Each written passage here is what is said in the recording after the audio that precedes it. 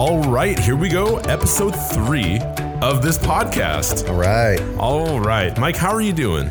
I'm doing great. Yeah, you look like you're dressed to just hang out today. What are your plans today? Today is my wife's birthday. Ooh. So we are, after this, we're going to take a little road trip out to the beach and go hang out. Just a day trip. Go play in the sand and get some pizza or something like that and hang out. Well, that's going to be fun. I hope you guys have a great day with that.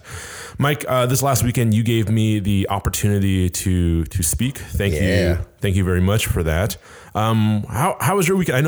I guess I didn't intend to go this direction, but we kind of have some exciting news in Longview, right? Because we're more than just our church. One of our sister churches has some awesome developments, and you kind of went and checked that out. Yeah. So first of all, man, I've said this already, but you did a great job this weekend sharing about forgiveness. And I think that it's a theme that you can never talk about enough. Being reminded of our standing before God as forgiven, and then how that works out in our life as we forgive others. I was convicted. I was encouraged. I was really just thrilled with the way you handled the word and the way the Lord was working in my life. And then also, so that I went to 2 of our services, and then at 11 I went to Highlands Baptist out on the other side of town, and they have a brand new pastor. He actually comes out of Valley. His name is Amit Konidala. Great young man, loves the Lord, loves the gospel, preached with passion, just sweet congregation there. And I am so hopeful for how he is going to help lead that church to really reach that community. It's cool to watch. It's exciting to see God move in such a larger perspective, right? Because we remember that church isn't just Valley. It's the entire body of Christ. Right. It's those of us who claim Jesus as Lord and Savior. And it's exciting to root for him as he steps into that ministry. We should, as a church, we should be praying for him. Praying for him. I imagine down the road we'll partner, maybe some projects together, maybe us going and just help and serve there in some really strategic ways. I think would be really cool. All right, Mike, I want to kind of pivot into today's topics. But before I do, I wanted to share something really quick, kind of a reminder of something that we've got going on at the church right now. We have the Caring Pregnancy Center Baby Bottle fundraiser, correct? That's right. Yeah. So, Mike, can you explain a little bit of what that is and how we're supporting the CPC? Yeah. So, Caring Pregnancy Center, CPC, it's a organization in Longview, and they provide care for families, specifically for young families, for expecting moms and for moms of young kids, as well as dads. And they really stand in the gap when a young gal gets pregnant, or any gal gets pregnant, and they're like, I don't know what I'm going to do. If they're wrestling with whether or not they should keep the kid, which is a reality today. CPC steps in and they provide resources. They provide teaching and coaching and care and community and everything that a young family or a young woman would need to say, I'm gonna value this life. I'm gonna stand for life. They do a great job. And so we're doing this little fundraiser. They do actually with lots of churches where they hand out baby bottles. And so between Mother's Day and Father's Day, we hand those out to church members. Yep. We fill it with change or with cash or with checks or however generous we want to be. And we send it back to them to just help them do what they're doing. Yep. And just in case you weren't able to get a baby bottle, I know we had some people asking last weekend for baby bottles, and they were all gone. I just put money in that little baggie and bring it in. The baby bottle is cute, but the point is just to bring in they're asking for loose change. Originally is what they asked for. Really? But you can put it in for like what you just said, checks or dollar bills if you want. Yep. So it's anything. You know what? You know what's really trendy right now is mason jars. You can just grab a mason jar. A mason jar is better than a plastic baggie. Yeah, and just bring it on in. So, all right. So, Mike, this is episode 3. We're going to do something different this time. I know some people aren't really big on the long form content. So we're going to break up our conversation into smaller bite-sized pieces. The first week we talked about the gospel.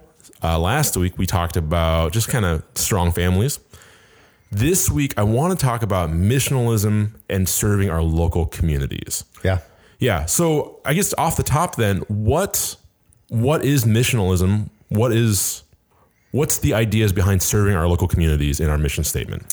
Yeah. So if you want definitions, there's actually lots of different definitions about the word missionalism or being missional, and a lot of them a lot of people debate over them, and that's not what we really want to do. What we really want to do is just get the big idea. The big idea is when you live on mission, you're living intentionally for Jesus, looking for opportunities to serve people and love people in a way that helps them grow in faith, helps them become a disciple, helps them believe. And so it's really saying, God placed me in this community. I'm living here, whatever neighborhood I'm in, whatever school my kids go to, whatever place I work at, whatever I do with my leisure activity, God placed me here for a reason. That reason is to represent him and to love people in his name. Yeah. Would you say that it's an outliving of the Great Commission? And it's, from what I understand, and honestly, the attitude I've adopted is that oftentimes when we talk about missionaries, we think of sending people to like Tanzania and China and Thailand and all these exotic places. But really, being missional is understanding that wherever we're at, even locally, being called to our workplaces or to the PTO groups, PTA. Sorry, I don't have kids. PTA groups, all those things all these circles that we naturally are a part of, we are actually missionaries to these. I like to use the word tribes. These people that we naturally have affinity with, just because of some other common interests that we have. Though we have those common interests, the gospel is still foundational for our lives. And the gospel is something that I would like to see make an impact in the people that I know and I hang out with. Yeah, that's right. There's a great, I think it's a Charles Spurgeon quote. I might have this wrong, but he has this line that he says that every Christian is either a missionary or an imposter. Yeah. And the idea there is if you truly have experienced the grace of Jesus Christ, if you've been regenerate, if you have new life in Christ, then you're living with the purpose of Christ driving you forward with the gospel as a burning passion. Mm-hmm. And so regardless of where you are, you don't have to go to the other end of the world. You're living as a missionary today, right now. Yeah. And I think for me, one thing that propels the idea of being missional in my mind is the gospel. The gospel is constantly dominating my mind when I meet people, oftentimes people want to, like, I don't know how I get into these conversations, but they'll share like things that are happening in their lives. And what I see is brokenness, which is sin. It's a rebellion. Maybe they've been sinned against, or they have sinned and has led to death and destruction in their family, and they need Jesus. Yeah. And as I see that, I want so deeply for them to know the Lord so they can be delivered, so they can be healed. And I can't escape that. Everywhere I go, I see death and brokenness because that's a Christian worldview. It's the gospel. And so when that's domineering my mind, I can't help but want to share the cure for that. That's like if you had cancer and then you fought cancer and you won, right? And you're walking around everywhere and you're seeing all these things that lead to cancer, and people are they're going to get cancer, they're dying of cancer. You're going to be like, man, this is what you need. This is it's in your mind all the time. Yeah. It's conviction that you carry with you everywhere you go, right? Yeah. So that's foundational. And so a lot of times we talk about this and there's just, I think this idea of living on mission or being intentional with how you live like Jesus and for Jesus, it pushes against some areas in our life that maybe we fall into certain traps, right? Okay. Because sometimes if we're part of a church, we begin to insulate. And as Christians, we find, oh man, I'm saved and I love church and I love church people. And we end up spending the lion's share of our time, our free time in particular, at church stuff. Mm-hmm. Or we gravitate toward other Christians in the workplace. And what we end up doing is insulating our life from what you mentioned, the brokenness or the lostness or those who don't have the gospel. And, you know, in past times, it's been called the holy huddle, right? Yeah, yeah. And that's a danger because then we're filling all of our time with good things, but this actually not the heartbeat of God to live on mission as someone who's looking for those opportunities to engage in the lives of people who don't know Jesus. Right. That's one of the ways we err. The other way we err, though, is to get so fired up. Like you said, you know, when you were talking about how you see brokenness, I'm thinking The Sixth Sense. I see dead people, right? Like, yeah. But I am Bruce Willis. No, wait, no, I'm the kid. You're the kid. Yeah, okay. Yeah. Sorry, I didn't mean to derail you. You derailed me because I just told you about Bruce Willis throwing out a first pitch at a baseball game last week. And it was terrible. But that's maybe we can link to a video of that. Yeah. But, the other extreme is to live on mission where you see every person who doesn't know Jesus as a target. and you're just living to present the gospel to them and really like drive Jesus into them. And if you sense that they're not open to it, or if they shut you down, then you just kind of walk away from that relationship. And so sometimes we live in a very disingenuous way where we're actually not caring about the people around us. Right. They are, the term in the past is a project. They are someone that we're working on instead of someone we actually befriend and care about and love, regardless of what the Lord does in their life. Okay.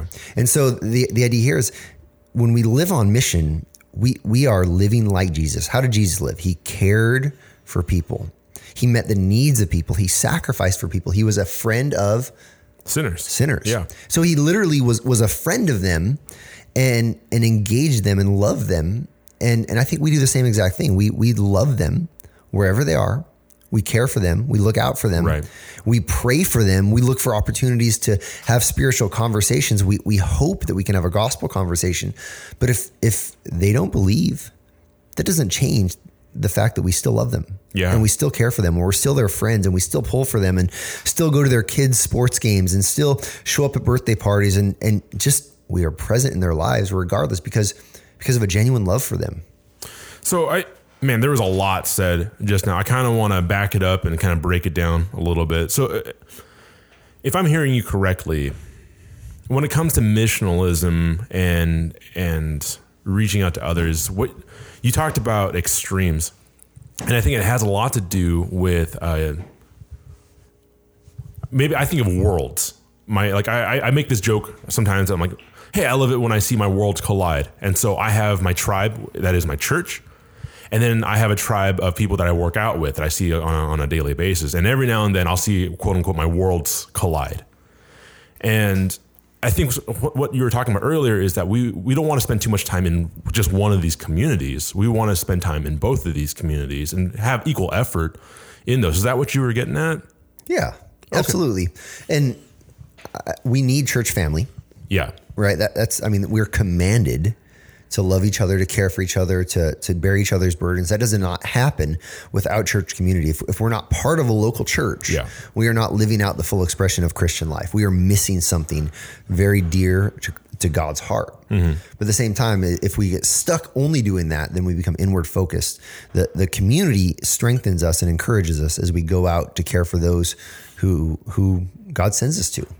And that brings up a great point, because there are some churches that are so scared of the world that they just have their holy huddle. They sit in their churches and they judge everyone else around them. They don't want anything to do with the world around them. And when people from outside the church come to visit, it feels really cold and sterile. And that's not what we're talking about. We don't want that. That's that one extreme of that holy huddle. Yeah, we had some people visit Valley, and they were telling us about a different spot that they visited, and they said that they went there and they weren't spoken to by anyone. They actually went to a church like event, not a Sunday service, and they literally sat outside of a circle of all the church people, and that's kind of I think what you're talking about, like this mentality, like we are for us instead of we are for the good of our community and the good of the world in the name of Jesus. Yeah, and typically churches like that, they all the money they spend is about maintaining their building or having like the greatest of everything, because it's all about them. What it becomes is about them being comfortable in their own huddle. Yeah. When church actually should be kind of uncomfortable, because we're constantly trying to see new people come to know the Lord. If there's ever a time that something actually evolves, right? The idea of new information being added to an organism and then it grows, it's the church. There should be new people being added, and it changes kind of the philosophy, not the theology of a church, but really like the outliving of the gospel and other things as it grows up. I kind of had a question that kind of pushes back though on the idea of, I guess, balance, and maybe it doesn't. But as you were kind of going through the idea of people challenging them to make sure that they are, or they're plugged in with the church, but also still plugged in with people of the world, what would you say to the people who feel like, man, they have to leave their friends behind who are worldly or maybe I'll use the word godless. That's too strong. But people who are a bad influence, right? And when I was in 8th grade, that was me. I had this weird choice in my life where I was like, okay, I feel like I want to get really involved with my church and my youth group, but at the same time, I also wanted to be popular and hang out with these students at school. And then I felt like I came to this crossroads where I felt like I needed to leave behind these people so that I could follow the Lord. And there was a season in my life that like, and I'm not saying this is the right thing. I'm in hindsight, I'm kind of wondering if I could have done this differently or better, but I left behind all that just so that I could focus on just growing and really actually I was part of a Holy Huddle for a while until I felt like I was sent back out. Mm-hmm. What are your thoughts on that? Yeah, those are tough questions. Kind of situation by situation, right? Yeah. Like how do you look back? I mean, hindsight's 20/20, right? And you look back and you say, "Man, I wish I could have done that a little bit differently." And we all have that.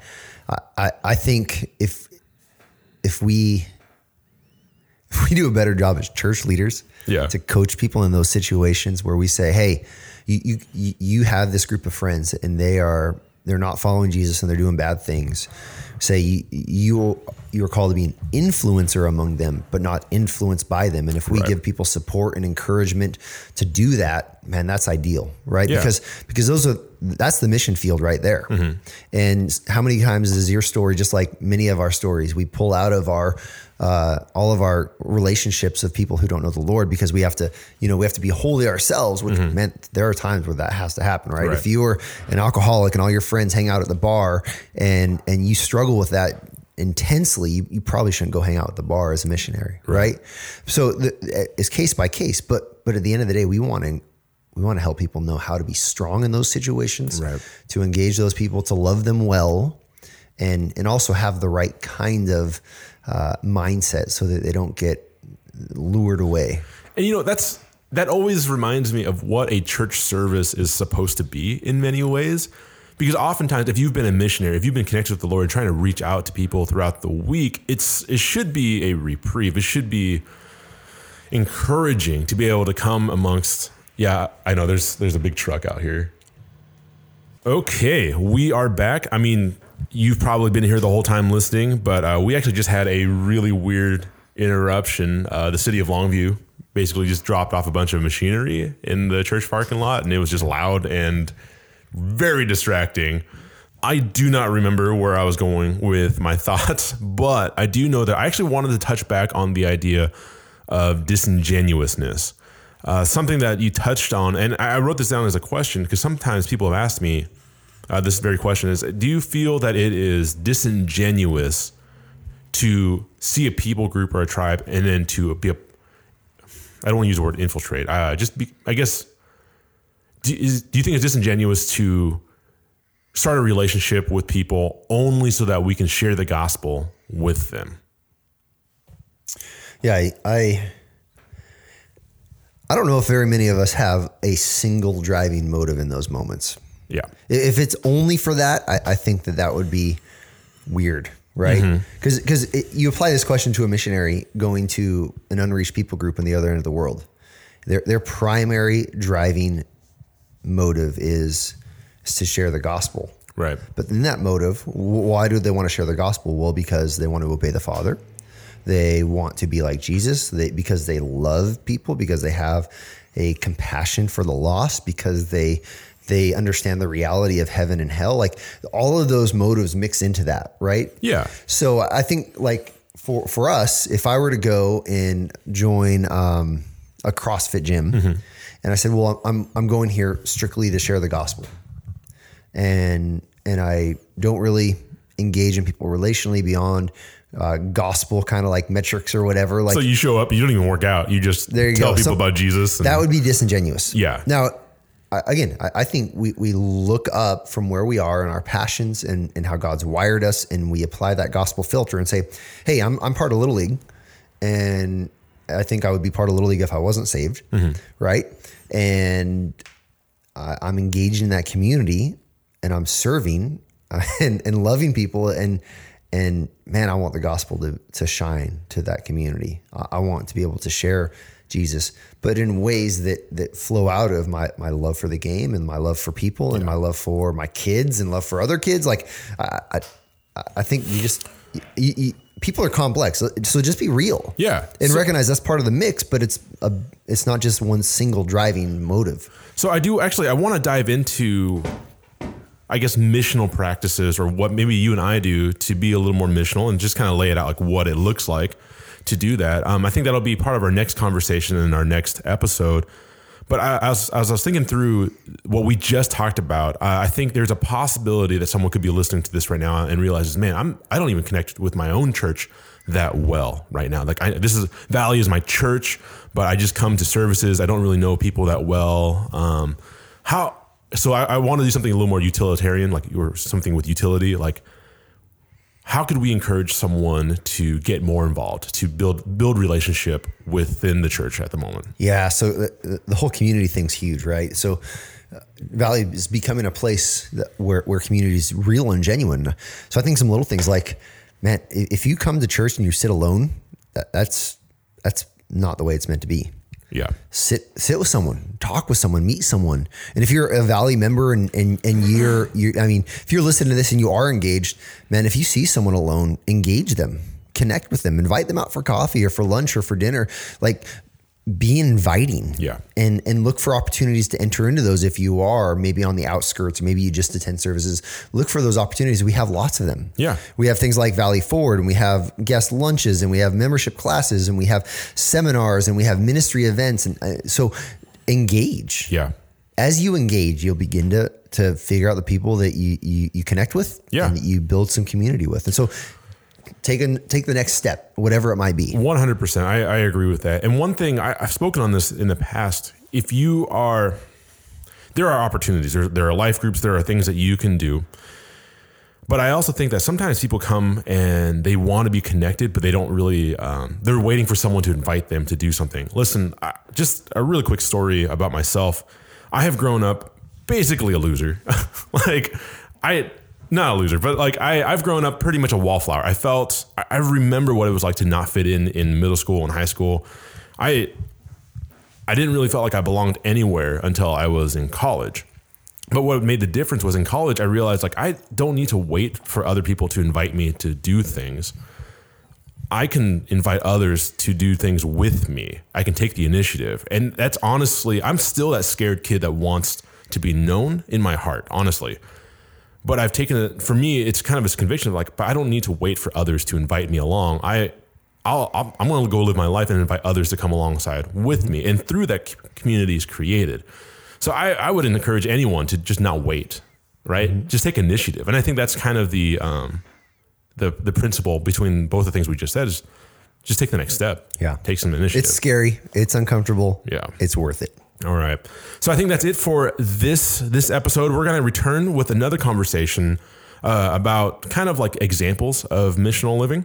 But I would encourage anyone to, if you want to get more involved in the community of the church, take the initiative. And just one last reminder that we are doing the CPC baby bottle fundraisers. So if you've got those, fill them up with change. Cash, change, or check. Let's hook them up.